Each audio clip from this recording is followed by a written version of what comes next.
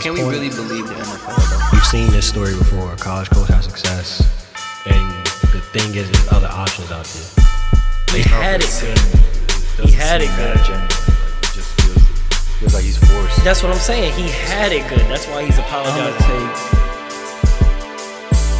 Charles Barkley. He's such a coon. Okay, go ahead. Threw up like 60 shots, but hey, that's Kobe. Going out with Lakers fan from birth. Like, I was born, I had a Cowboys onesie and Lakers Panthers. Like, it was straight like that. It's not a 5-year deal. 5-year deal. That's the other thing. So, all right, I want to test the water. You give him a 5-year contract? You go to the Patriots where they revitalize careers. You messed that up. Bench mob came from this.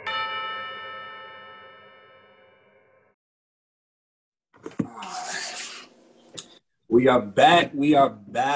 Another episode of the Bench Mob podcast. Got a lot going on for this show today. We're going to touch on some football, of course, the NBA playoffs. A lot has happened these first 2 days. But we'll start off with the Chiefs have announced that for their home games, they're going to have 22% capacity, which is basically about 16,000 fans for their home games. With COVID still going on, what's your thoughts on them allowing 16,000 people to be attending the games? I don't know if that's the best decision, just because, I mean, what are you going to do if someone is sitting there with their mask off? You're going to, like, run to everybody who doesn't have a mask on and tell them, put it back on, keep us safe. That's going to take all day, because who's going to be able to sit there with a mask on for 3 hours for a football game? So I don't know if it's the smartest idea. And I think most teams have already said that they're not going to have fans this year. So the Chiefs trying to still do it, it doesn't make sense in the sense that everybody else is following these strict guidelines just for this year. And you guys seem to want to try to test it a little bit. See what's the minimum you can do and allow that to happen. Because 16,000 people in a stadium is still a lot of people. And you still have to leave the stadium at a point. So those people are going to most likely come in contact with other people. So I don't know what they want and hope to get out of having 22,000 people. I mean, 22% of their fans at the game. And I wonder if this is just for opening night, or is this going to be every home game? From what they're renouncing, they're trying to have it for all their home games. It doesn't make any sense to do it that way. It's not safe. The other thing that it doesn't make sense, they're going to allow tailgating. And while the tailgating is happening, they're encouraging people to wear their masks while they tailgate. So let's have a COVID party outside, come inside to the stadium. Masks are supposed to be required unless they're eating or drinking. Somebody can finesse that. Like, no, I'm still eating. I'm drinking still. If people at the games, they be sipping a beer. They're not just chugging it. So I'm going to have my mask off. I'm sipping it. I don't think it's the wisest thing. I see, like, the NFL, to me, in general, and even Roger Goodell coming out saying they're going pretty much, no matter what, try to have this season go off. Yeah. And that's why I like the tailgating. I was wondering that, too, if they were going to still allow tailgating for all the games. If you could, even if you can't go into the stadium, can you tailgate outside and in space? I mean, that could be a thing. I wouldn't mind that either, because that's another way you could socially distance, because it's a large parking lot and you don't necessarily need to be near anybody besides the people you came with. So I think tailgating should be allowed, but I just don't think that having fans in the stadium is the best idea, because no other sports are doing that. So why try to set a precedent and try to do something different from everybody else? Yeah, this is the wrong precedent to be setting. We'll be the first to have fans. I I don't think is enough protection and guidelines to do so. That's going to be worth making this risk. I'm very intrigued to see how this NFL season pans out. As we're seeing at all the colleges and stuff, people are having the COVID outbreaks, and college football is trying to figure out how to be able to still have their season. So there's a lot going on still regarding COVID, which I think is kind of just us being stubborn, being America, where we're going to make it happen still. So, Yeah. but something where we're actually, I see some progress where it's good, step in the right direction, took them long enough. The Washington football team, I'm still not over how they don't have a name. The Washington football team has hired the first black president in the NFL, and Jason Wright. They've been doing a lot this offseason, changed the name for them to be the first team to hire a black NFL president, and he'll be the second black president in major sports. It's him and Masai Ujiri in the NBA. What's your thoughts, your takeaways from the Washington football team making this decision? I mean, it's great for trying to move the sport along and have more diversity up top in leadership positions. But I just hope that it's not done to take all the heat off of the Redskins and what's been going on with them, with the whole name and the scandal that they had, that they were talking about like a few weeks ago with some of the players that used to play there. And I think it's great though, regardless if it's for the wrong reasons. I hope not, but to have a African American in a leadership position in an NFL team is huge. That just is going to start a trickle down effect, hopefully, and more teams should be able to look at these African American candidates and see that they are equal and they do have experience and they do have every opportunity to show you that they can do the job as well as anybody else, as well as their white counterpart. So I think that this is great. This is great that the Redskins hired Jason Wright to be the team president. Hopefully we see a few more down the road because, like you said, there's only been 2 minority, like African Americans, become president in major sports. And it's not something that's happened. It's not something that they've tried to make rules to help it. Because I know we have the Rooney Rule for coaching in the NFL, but there's no rule for who you can hire as the team president or GM or any of that stuff. So hopefully this leads to more diversity in leadership positions in the NFL, NBA, MLB, because that's what we really want to see. We want to see change. We want to see that people are trying to change and trying to give chances to people that might have not gotten chances years ago. So I think it's great. Yeah, like you said, there's just been a lot of stuff going on regarding them with the scandal and everything. So, yeah, it can be perceived as, trying to get the attention off of these things. If it was for the wrong reasons, so be it. I just hope he gets that fair shot because they're obviously in a rebuilding process regardless from top to bottom. So I hope he gets that, that chance to actually try to rebuild it and to do his job, especially being that he doesn't have actually any experience as of yet working in the front office for an NFL team. He was a former running back. Before this, he had his own financial consultant firm, so he hasn't been in the front office at all. So that's the only thing I'm concerned for is like you hire somebody that doesn't have experience. Just keep that in mind in the process of his job. That this is not going to be the scapegoat for how their season goes in the next couple of years. But you guys pretty much sucked pretty much before he came. So Yeah. give it time. It's not gonna happen overnight. I mean, I feel like most people who get put in these positions or any position, they don't have the experience going in. That's just natural. You're not always going to be familiar or experienced in what you're about to do.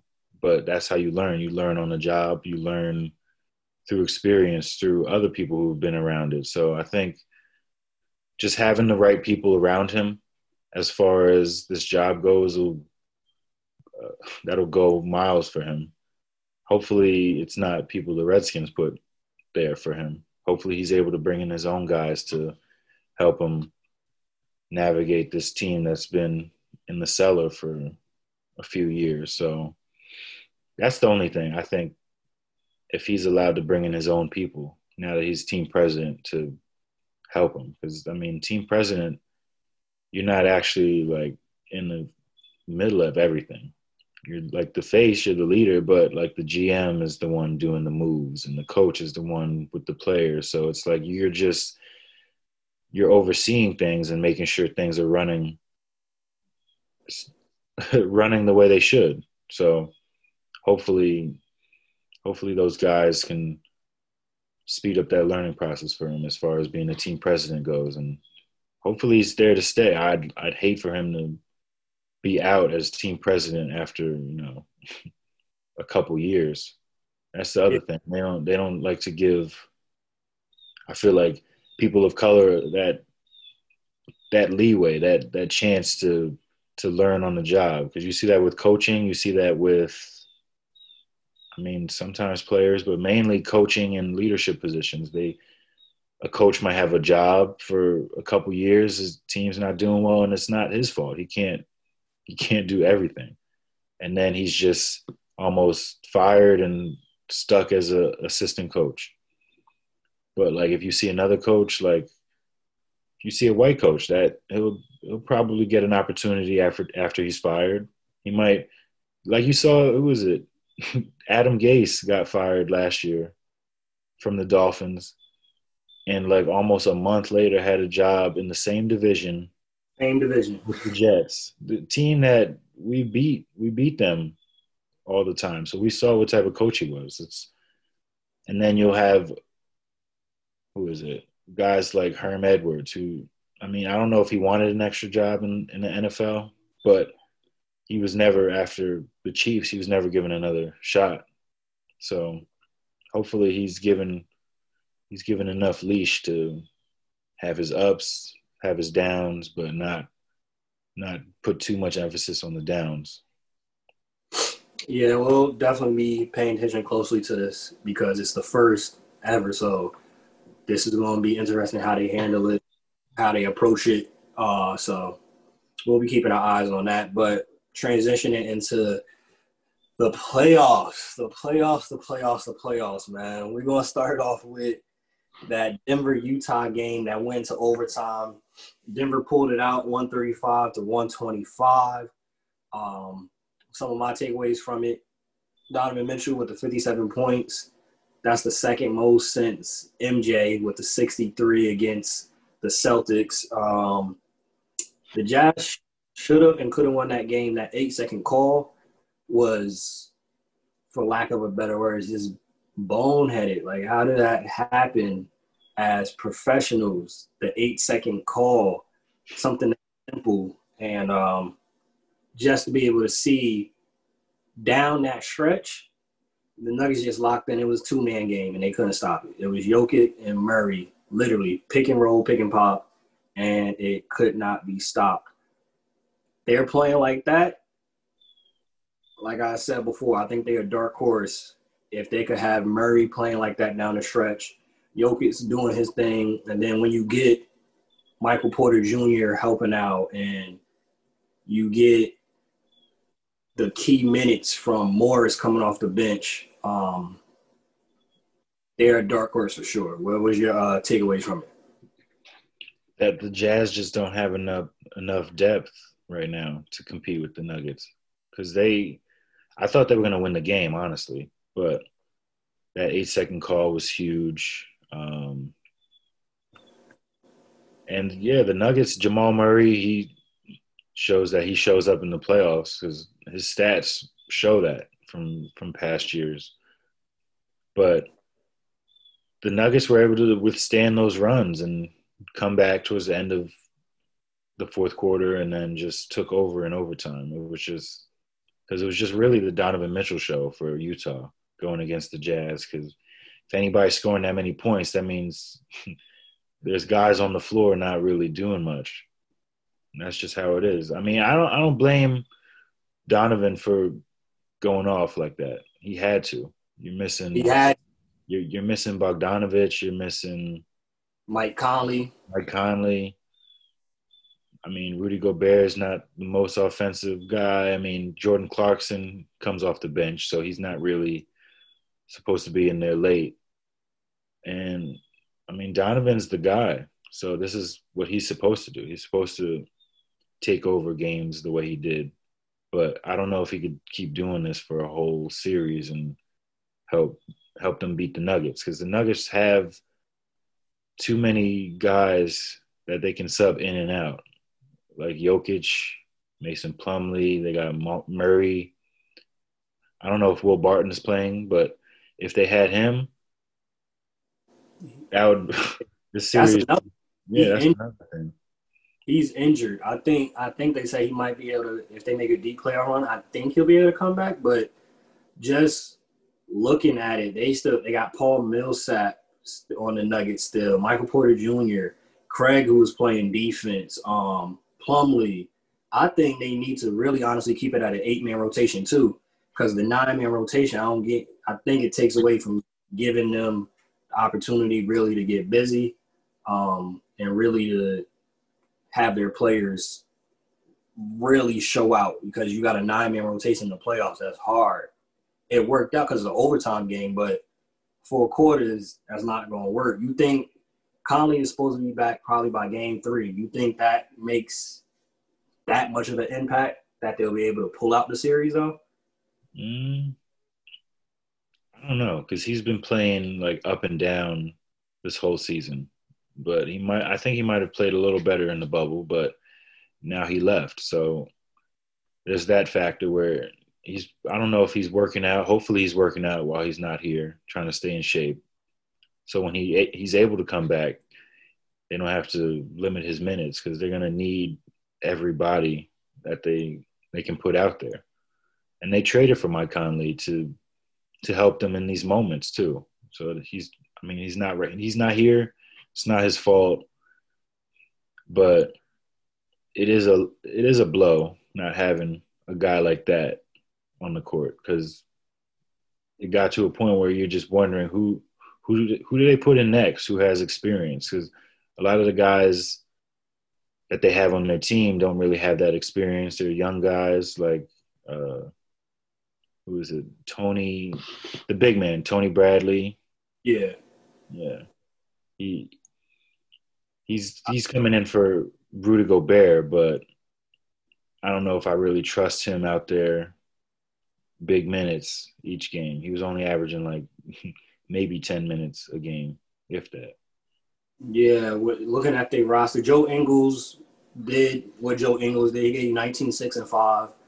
Can't really ask for more coming from that. But Moutier, he had 10 minutes, didn't really do anything in those 10 minutes. But I think Mike Conley comes back. I think he'll play maybe better. He just had a child, so that's a weight lifted off of you. I don't think it's going to be enough, though, to win the series, just because how Denver is stacked. And that 2-man game really doesn't look stopped. Like, you can't stop it. And then when you got a Michael Porter Jr., now you're talking about they might have a big 3. They might have a big 3 going into the future with those 3 pieces right there. If you could get Michael Porter Jr. playing consistently. Only thing with him, you saw they had to sub him out. Defensively, that's what they was attacking. Switch, let's get one-on-one with Michael Porter Jr. Recapping some of the other games, Raptors won. No need to even talk about. We expected that. Blowout, 4-point win. Celtics won. Kind of expected that. Only thing I asked about that, do you think if the Philadelphia 76ers, even though they have injuries, Do you see Brett Brown, he's coaching for his job this series, or are they going to give him one more year? I don't know.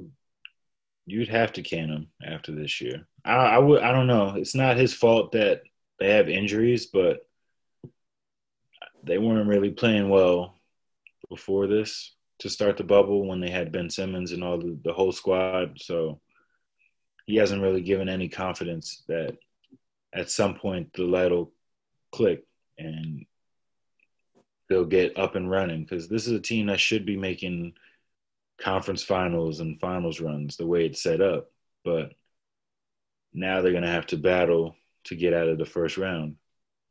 And I think it does help that Gordon Hayward, he's probably not going to play the rest of the series. So that's a big loss. That's a big loss for Boston. But Philly, they can't just rely on Embiid. Like, they need a lot of Tobias Harris. They need a lot of Josh Richardson, because Tatum and Jaylen Brown, they can't really be stopped right now by anybody that's on Philly. Nope. On Philly. They try to put Thibault on Brown, and Tatum, but they're just better athletes. They got better moves. So it's going to be tough. It's going to be tough, especially having to put such a heavy load on Embiid too, because now he's got to take a lot of shots. He's got to bang down there in the post, and I don't know. I don't know if he could do that for a whole series. That's where, again, the constant question with Embiid is health and stamina. This is a series where you're looking at the roster. Celtics aren't really a big team. For them to have a chance, I'm hearing a lot of people say it, and I completely agree. Embiid need to average like 35 points this series, 35 and like 15 every game to give them – they only lost by 8, but to give them an actual chance, really, Embiid got to do that. And if he's averaging that, I think that's where the double teams come. You get open shots. You just got to knock them down. They're role players, Tobias Harris and them. Speaking of that coaching carousel now, Alvin Gentry got fired. How do you see it's a lot of openings coming up into this offseason? Who do you think would be like a fit for that Pelican squad? You know, you got Jeff Van Gundy still out there, Mark Jackson, Jason Kidd's in the conversation, Sam Cassell's in the conversation. Who do you think might be a good fit for that Pelican squad? I mean, for all these young teams that need coaches that are good with development, they're going to need a coach like that. So I would say Kenny. I would go with Kenny Atkinson, who he did a great job with the Nets, brought them back from the basement. He was able to turn all these pieces into valuable ones, because Dinwiddie was – I mean, he was a journeyman until he got to the Nets. Now he's a really good extra piece to have on a team. D'Angelo was struggling before he got to the Nets, and now he's a max player guy now. So hopefully that's where you need coaches like that, bring in their coaching staff and work with players, because I know they want people to give up on Lonzo and have him get shipped out, but I think a developmental coach that will take the time and knows that he's still young with so much talent. Let me see if I could fix this. That's who I would have for the Pelicans, because I don't know if a big name coach would do them any wonders, because if you bring in a big name coach, that means you're trying to, go for it. You're trying to win right now. Expectations now. You bring in that's coming with some expectations. I think for them, they just got to be realistic in their process. If they thinking that they, like you said, they're shooting for it now, hey, we want to be a top 4 or 5 team, I think you're going to have to get a couple more pieces.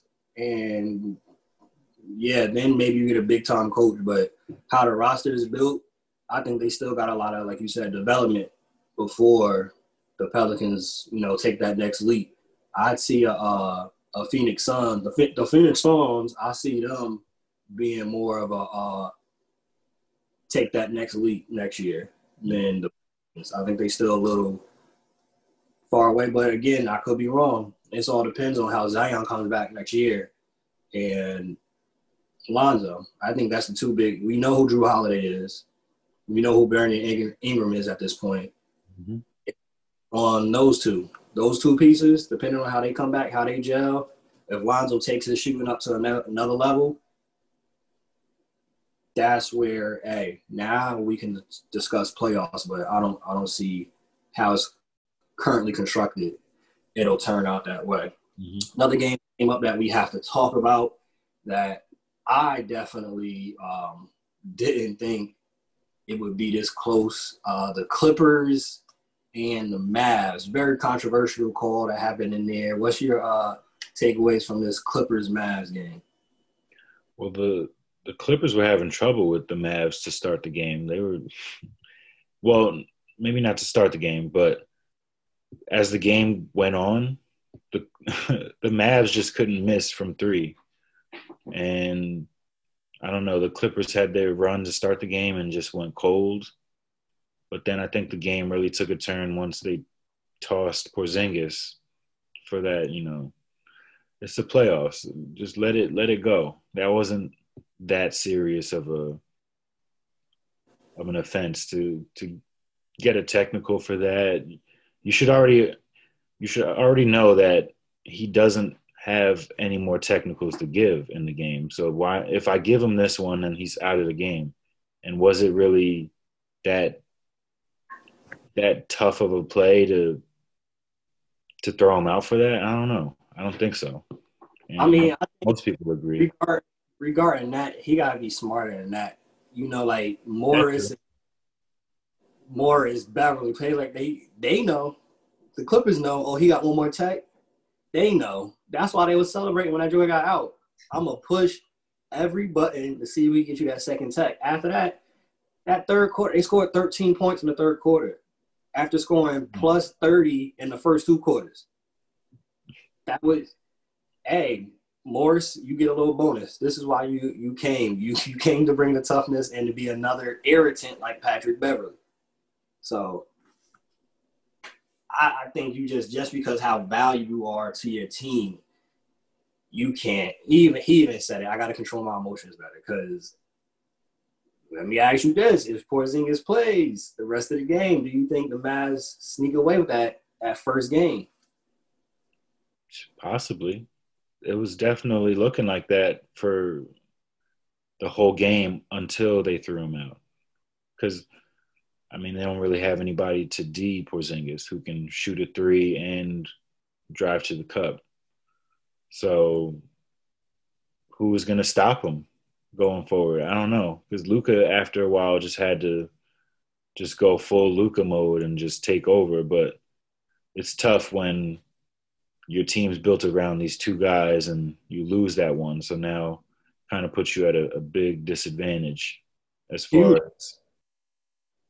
as shooting goes. Because, they have a couple other guys that can do stuff like that. But, they don't have anybody like Porzingis other than Porzingis. So that's why that was such a huge loss. And he's been playing hot too. So he carried that over. And maybe he plays like that again and doesn't get thrown out. We'll see what happens in game 2. They might come out with the win if that happens because, like I said, they don't have anybody to stop Porzingis down low or at the three-point line.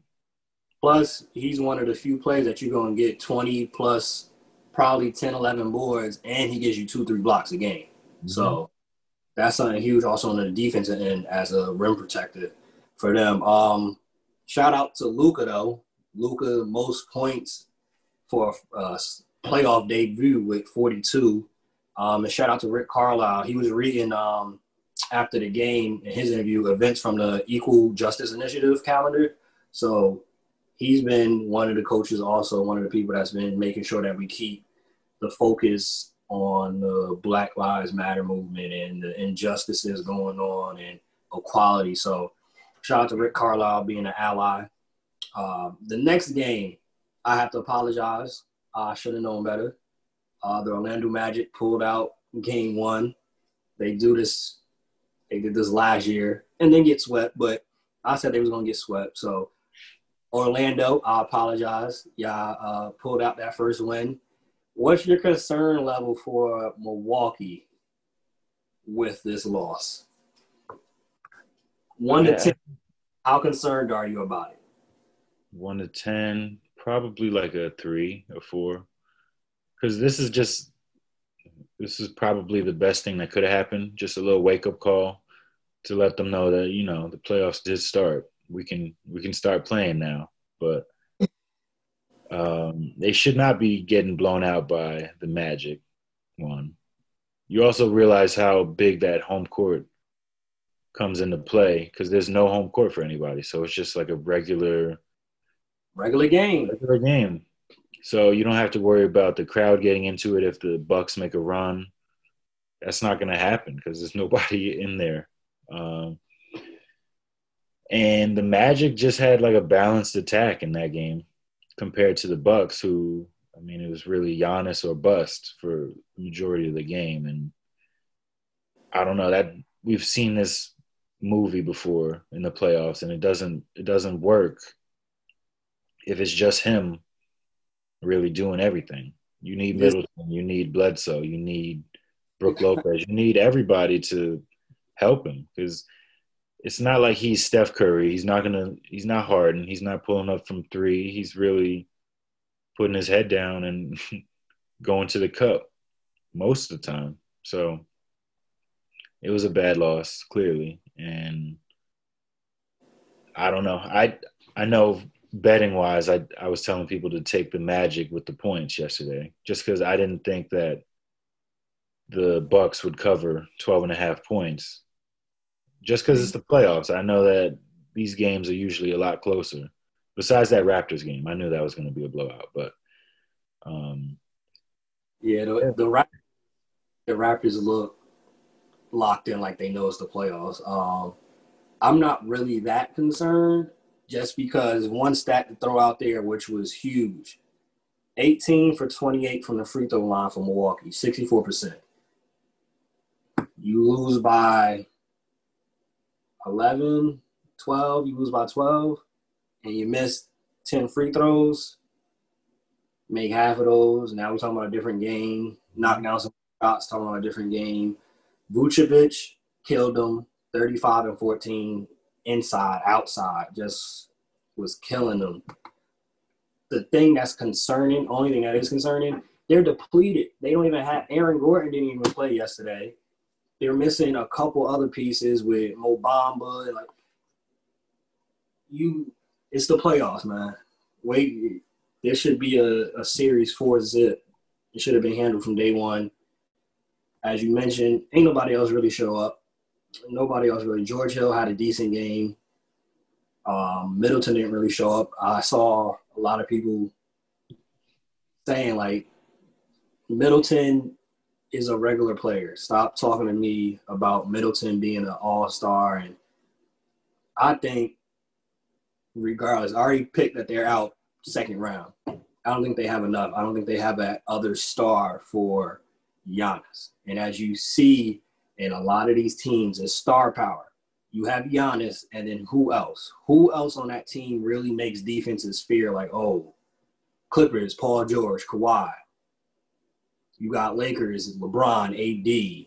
All these teams, Mavs, Luka, KP, Murray, Jokic. Who's that? Giannis, Middleton? Out of the tandems, out of the contending teams, that's the least scary, least threatening tandem right there. And Middleton's supposed to be a three-point shooter, goes 2 for 6. I already got them losing in the second round. I'm sure they'll sweep them after this and win the 4 games, but this is your MVP. This is your MVP. This is your MVP. It's also tough to game plan for a team with a lot of injuries too, because now you're going to have people that you weren't necessarily worried about having to play now. So now you're worried about some of the bench guys who have to play more minutes. But you're like, I didn't know he could shoot from three. I didn't know he could put it on the floor and drive to the cup. I think that's where you kind of you lose because of that. Because you have these guys who you don't know coming out here and surprising you. Because I mean, they're all in the NBA, so that means they're there for a reason. They can play a little bit. So given the chance, which most of these guys won't get if Aaron Gordon's there, if Mo Bamba's there, they want to show out. So, I mean, Fultz had a good game. Augustine had a pretty good game off the bench. And he was key in them winning last year against the Raptors in the first round. So we'll see. I don't know if they'll win another game, but this is a good start, and it puts a lot of pressure on the Bucks now to come out and win game 2. Yeah, the Magic basically is that that 14th, that 9th seed in the March Madness that every year they're going to shock the world, have an upset game. You know they're going to play hard, and then after that they disappear. Yeah. That's the Magic. I don't think they have enough firepower. If Aaron Gordon was there, if you added a Mo Bamba, if you had them there, all right, maybe they might be able to get another game, but I don't think they have enough weapons there. Heat beat the Pacers, probably one of the most, so far in the playoffs, one of the most boring games. Jimmy Butler did the thing, 28 points, 113-101. Speaking of, though, just made me think about it. So when we looking at the Bucks, though, they meet up with Miami. I think they'll lose that second round. If they don't get to the finals, do you see Giannis staying with Milwaukee? I mean, he doesn't seem like the type to leave, but at the same time, you don't know what people are thinking. Because I didn't know KD would leave when he left. I didn't know Brown was that serious about leaving when he left.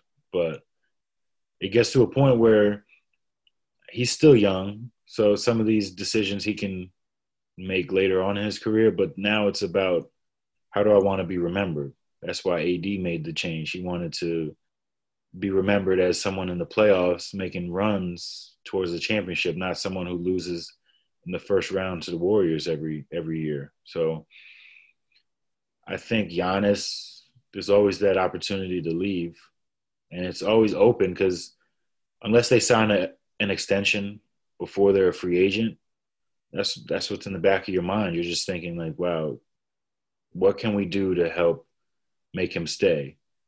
And now he's just looking around the league, evaluating all these teams that have an opening for someone like him.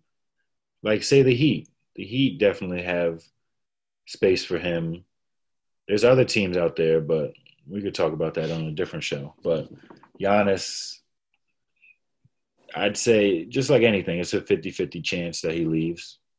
And it all depends on how they do in the playoffs these next couple of years before he hits free agency. Because, I mean, if you're not winning, if you're not making any finals runs, like, they need at least one finals run before he's a free agent for him not to strongly consider leaving.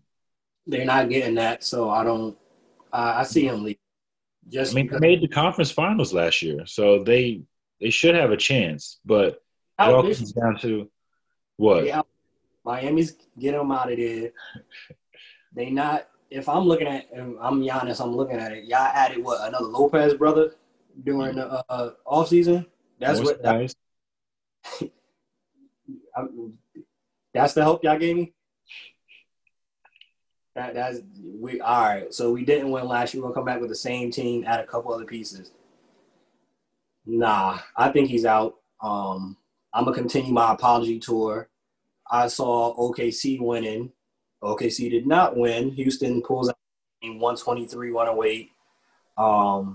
Some big takeaways. 42 bench points for the Rockets, which is huge coming from them. They only had 7 turnovers with a team that gets as many possessions, running up and down the court, trying to score as soon as possible. only 7 turnovers. They protected the ball. When they protect the ball, it's kind of hard to beat them. OKC only had 2 fast break points. With all those guards, those athletic guards, the athletic team they had outside of obviously like CP3, who isn't considered super athletic. 2 fast break points. What's your do you see them being able to turn this around, or is Houston here on out? I think they can. I think that them having more size than the Rockets, they need to use that to their advantage and to wear them down more than trying to play that up and down style that the Rockets play, because nobody can do that. Nobody can do what Harden. Nobody's doing what Harden does, where just that ISO for like 20 seconds, then you drive past the guy, draw the foul.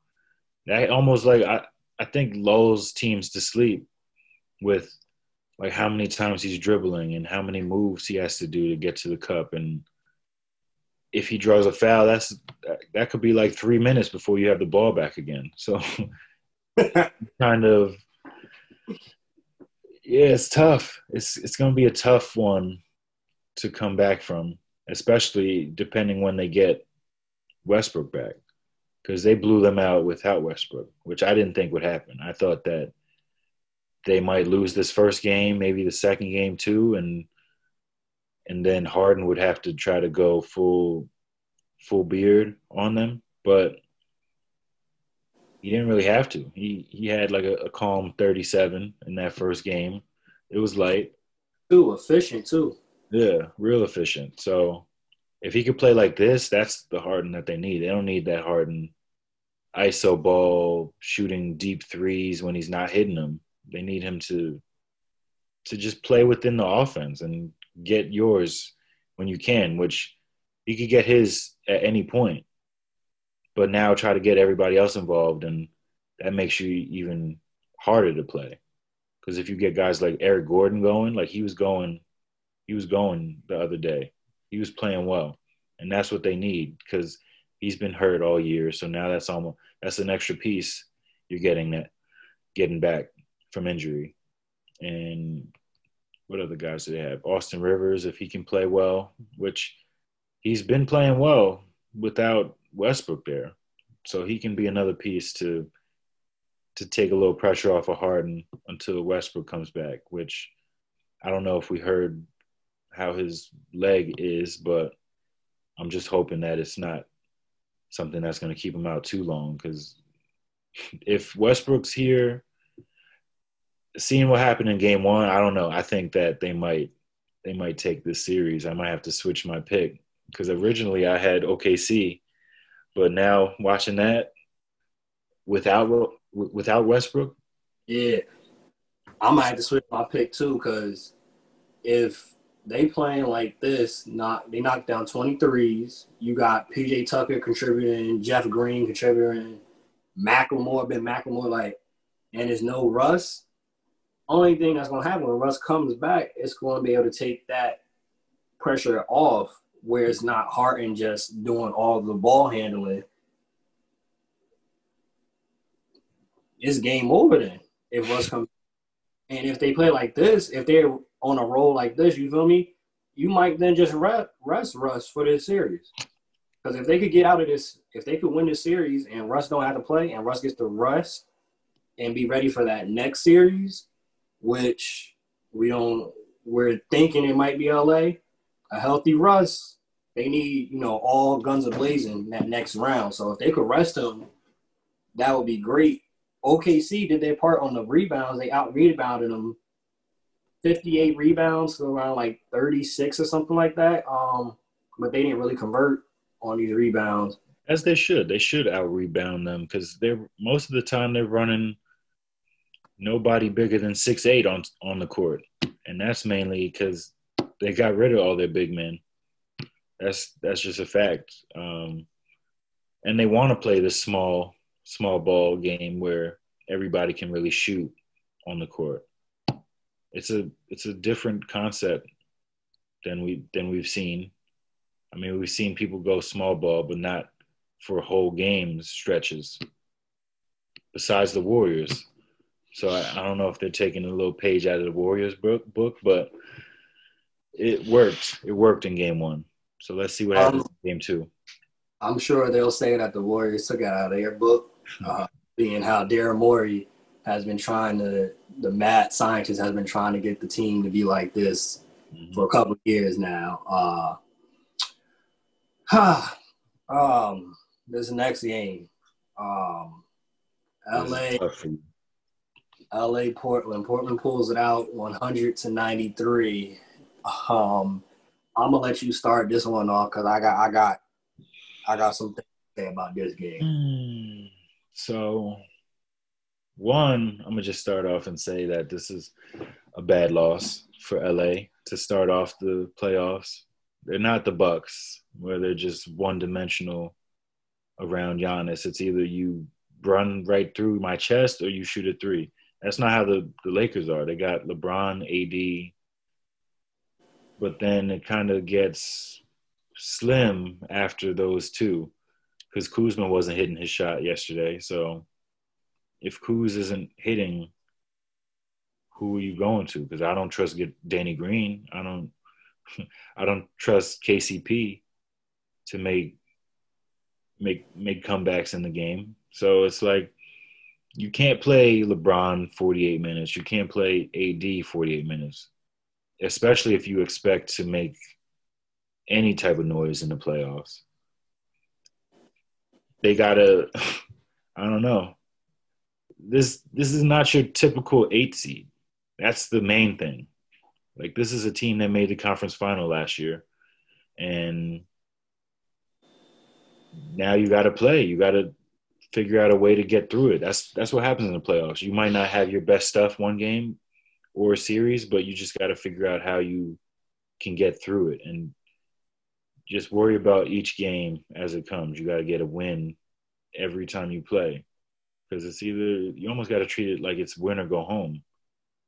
Because if you don't win a series, you're going home. You're leaving the bubble. And there's not enough things you could say about Dame that he's just different. You almost wish that the Lakers would have gone after him instead of AD at a point. Because if you can get somebody like that to score opposite LeBron, that would have been nasty. We saw what happened with Kyrie. But, yeah, Dame showed up in the fourth quarter. Lakers couldn't make too much noise to come back. They made it close at the end, but it's just the Trailblazers are ready. They came ready to play, and they got enough pieces, and they're healthy now. So this is not going to be a cakewalk for the Lakers. It's not – they might go down 2-0 if they don't wake up for game two. That's real. I'm going to start off with Portland. Dame did his thing, 34. We expected that. Fourth quarter showed up. Third quarter really wasn't there. Fourth quarter showed up game time. Know that. Melo, again, clutch buckets. The apology tour needs to happen next year, for sure. Clutch buckets. Only had 11, but when they needed them, knocked down a huge three. Gary Trent Jr., talking about being stacked. Didn't really have a good game. Knocked down a huge three. Whiteside, 5 blocks. I think they got to keep him just off of that strength alone. To come off the bench, give you 7, 5, and 8, 5 blocks, he changed the game in that regard. He outplayed the big men for LA. 5 blocks, blocked LeBron a couple times, huge blocks. Portland scored only 100 points. Check this stat out. That's the least amount of points Portland scored in one. So Portland didn't even really play their best ball and was able to pull out a game, which kind of puts my concern level around like a 5. That's not going to happen again where they only have 100. It is not going to happen again. You're not going to have Gary Trent that all. Dame showed up in the fourth quarter, but 9 for 21, that's not going to happen again. 8 for 20 out of CJ. I don't think that's going to happen again, even with the injury. The Lakers, you mentioned, maybe they should have got Dame instead of AD. 21 points in the first half to end up with only 28. 21 first half points to end up with 28. AD needs to be calling for it. He needs to be calling for the ball more. I don't know what happened in the second half, but he needs the ball. I don't want to say he's the guy over LeBron, but in a sense he is, because LeBron's clearly deferring to him a lot more now the older he gets. So I don't want to say it's your team either, but you need to be able to carry this team as far as it can go, because you're most of the times the most talented guy on the court, a 6'11" guy who can handle it, shoot threes, and drive to the cup. You need the ball. So you better call for it next game. He better have like 40 in game 2. That's the thing. It was too many jump shots last night, and I think he often settles for that. To have the rookie, his first start, my man had great minutes, Wenyen Gabriel. Mm-hmm. I'm saying that, oh, yeah, he should have. You start off with 21 points and a half. You should go for 40 tonight. No. And it's too many jump shots. I think in this series right here, he should be able to get in the post. I think 5 3-pointer is too many attempts. Not this series, especially if it's not going for you. Nah, I need you in the post, more aggressive. I don't know, bruh. This is what it seems like with Anthony Davis even going back to New Orleans days. Seems to me, I could be wrong, he likes to settle a lot for jumpers, or he likes to fade away. When you got some of these, they shouldn't be able to mess with you, shouldn't be able to affect it. That's one thing with the Lakers. Anthony Davis need to step up more. Frank Vogel, I said this before the playoffs. What's up with the lineups, man? Dion Waiters gets 1 minute. J.R. Smith see the court at all. Alex Caruso, now when Rondo comes back, that should be a help. Alex Caruso plays 30 minutes. Kyle Kuzma plays 30 minutes and is off. This is what we're doing now? Why did we sign them? Why did the Lakers sign them to not – you put Dion Waiters in at the end of the second quarter for 1:26 seconds. Why did you sign them? These are supposed to be instant offense. These are professional scorers. Hey, I'm ready whenever, coach. Put me in. I can go get a bucket. JR has played with LeBron. Is battle-tested. Danny Green. Still, I think the Lakers, how they shot last night, 15% from the three-point line. They the reason probably why the rim was crooked and they had to fix it last night. All those bricks, 5 for 32 as a team. We know LeBron teams, you need jump shooters around them. If they're not knocking down shots, you have a J.R. Smith, a Dion Waiters on the bench. Why aren't you going to play them? And Danny Green doesn't seem like his feet can work to guard CJ or Dame. So you're here supposed to be our 3-and-D guy. You're not doing either, really. I'm super confused.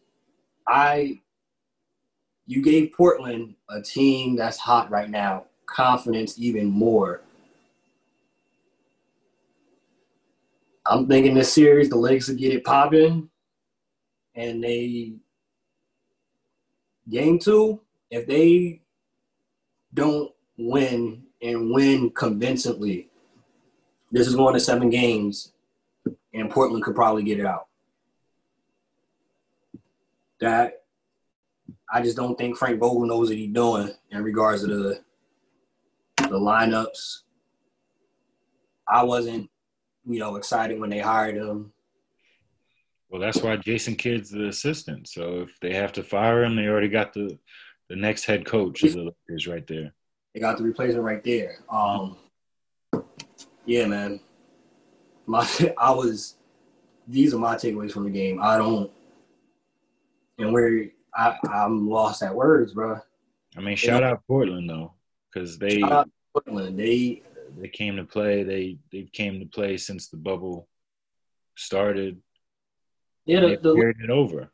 Lakers just seemed even from the beginning of the game, it took them the middle of the second quarter to wake up.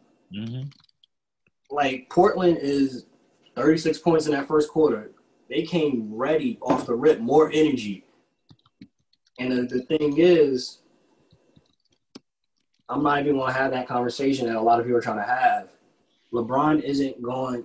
He's not the type to go get you that 40 points. But he might have to be now because he did it that one year with the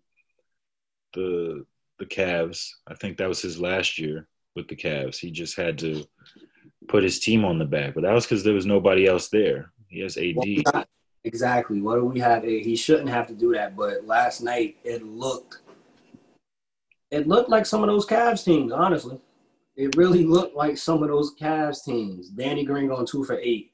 Caldwell Pope 0 for 9. 1 point in the whole game. That's how you lose. All those missed shots turn into lost possessions. So Alex Caruso. I'm still baffled. 29 minutes, 1 for 6, 2 points. no, what baffled me was him taking that shot at the end where Yeah, the guy's 3-point. right up under you, and it was a 3, and he's like off balance taking it too. That made no sense. I was just sitting there. I'm like, why is Caruso taking this shot? Why was he in the game? I know those crunch time minutes. I get it, maybe to try to help guard Dame and CJ, but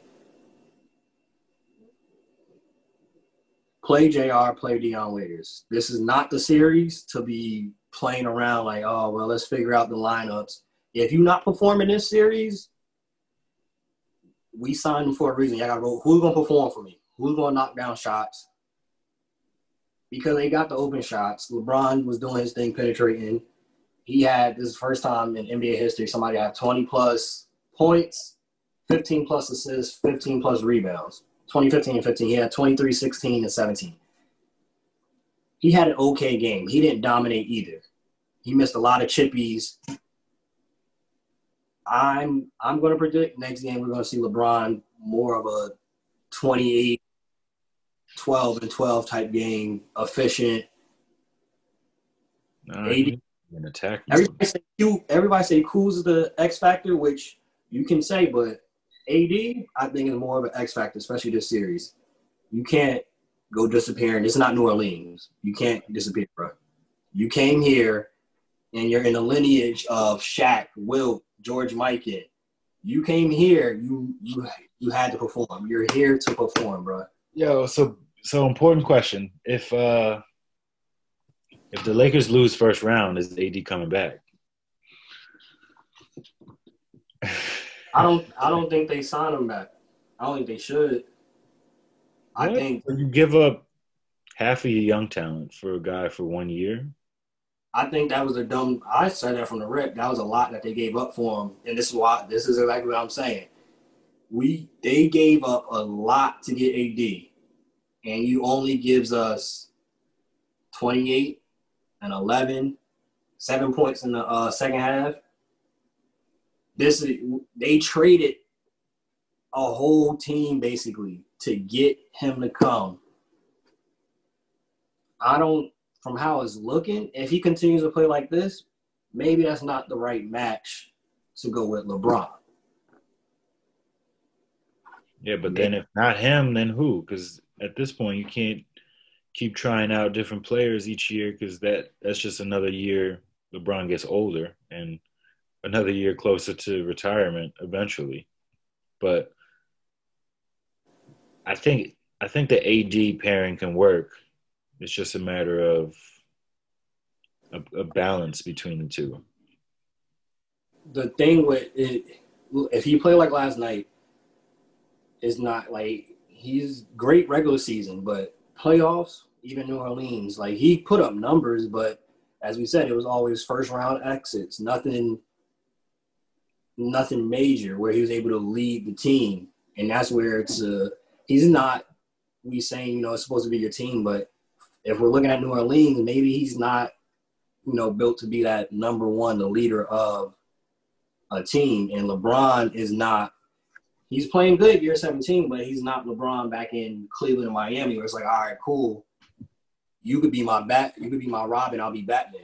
He's obviously, with how he was trying to set him up, obviously he's trying to put AD like, you're the Batman. This is your, just like D-Wade told LeBron that in Miami, yo, this is your team, go off. LeBron's setting the table for him to do that. And if he can't do that, I don't know, man. In the playoffs, regular season, that's cool. We expect that. Lakers expected to be top 4 seed this year. Playoffs is when it matters. And in that Lakers pedigree, it's not New Orleans, bro. This is a Lakers built on winning. And you're coming under a lot of great big men that have played for the Lakers. Next year, maybe, like you say, because you traded so much, you keep them. But some of these shooters, you got to get rid of them. Something got to shoot. It's not enough. It's not enough with this, how this roster can built currently is not enough. And they get out of this series, I don't see them with how they're playing right now. And just looking at the roster, Danny Green, since the NBA restart, has been abysmal. And this has been his career, though, really, if you think about it, from back in San Antonio. Breaks the record for three-pointers in the finals, but then the next game can literally go 0 for 15. So this has been his career in general. I don't know who you would put there, but They got JR. They got JR right there, and he should be playing more minutes now than Danny Green, because Danny Green's out there for defense and threes, and every time I see him shoot, he doesn't make any threes. So what good are you doing out there when you have a sniper who's been a sniper his whole career on the bench? Proven. Who plays with LeBron. He's played with LeBron for years. They got the chemistry. Danny Green is his first year, maybe third year playing with LeBron, but it's been some time since he played with him. So they don't really have that chemistry. And this is the playoffs. You got to make moves now. You can't let guys who aren't hitting keep going out there and keep shooting the ball, because that's just taking possessions away from you. And that, in the long run, hurts in a game.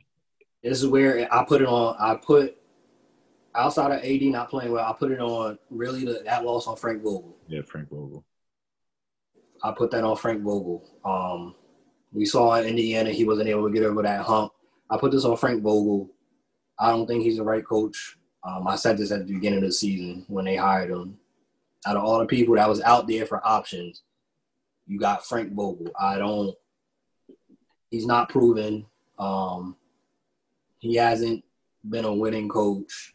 And when you come into the playoffs, it's a chess game. It's all about adjustments. What adjustments do you make? And it's adjustments on the fly. All right, we're going to make this play. We're going to double Dame at half court. Whatever. The adjustments is what's needed when it comes to the playoffs. And if they get out this round, and even if they get out that second round somehow, I was confident before, just being somewhat biased, obviously. But looking at it, they meet up with the Clippers, I think they'll lose strictly on being out coached. Doc Rivers, I think, is a hands down better coach than Frank Vogel. But that's just how it is. That's how I see it. It's been a very exciting first two days of the playoffs. Got some of the game 2 games coming on today. But we'll be looking forward to those. We'll be talking about those again. Once those are done. Well, what games are you looking forward to that are coming up? Today, for Wednesday, I'm looking at that Philly-Boston game. I'm interested to see if Philly could capitalize on Gordon Hayward being out and be able to sneak away a win. course, to see how Dallas plays, see if Porzingis plays that whole game.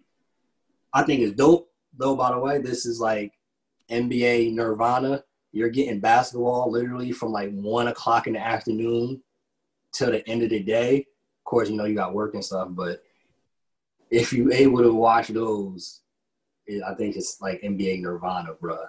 Thursday, of course, you're looking at OKC, Lakers game, but that's why it's kind of like the tournament. Like, it's almost like a tournament style because you have like 4 games a day, which normally, I don't know if maybe in the first round you get that, but it feels more enhanced because it's all in one place. It's not like you have to, one game's in Toronto, the next game's in Denver. All these games are in Orlando, neutral site, gives you that that NCAA tournament feel, just minus the fans or live fans, that is. But them virtual fans ain't doing nothing. I know that doesn't really affect anybody. But yeah, I'm looking forward to all these games coming up today. Probably most, like you said, that Celtics 76ers game, that looks like the most promising game. But Mavericks Clips too. That could be another one because like the first game, Mavericks they came out slow and then just heated up, and Clippers couldn't stop them until they tossed Porzingis. So now just hopefully cooler heads prevail and we get to see a full game of each team's full potential because Mavericks, I was saying this before, Mavericks, they got a good squad. They could win a couple games in this series, and it sucks because that one of those couple games should have been game 1, honestly. They played good enough to win until they were put at a disadvantage, but it happens. Well, that concludes this episode of the Benchmark Podcast. Make sure y'all stay safe out there. We'll be back. Make sure you subscribe, like, comment, all that good stuff. But Benchmark, we out. Peace.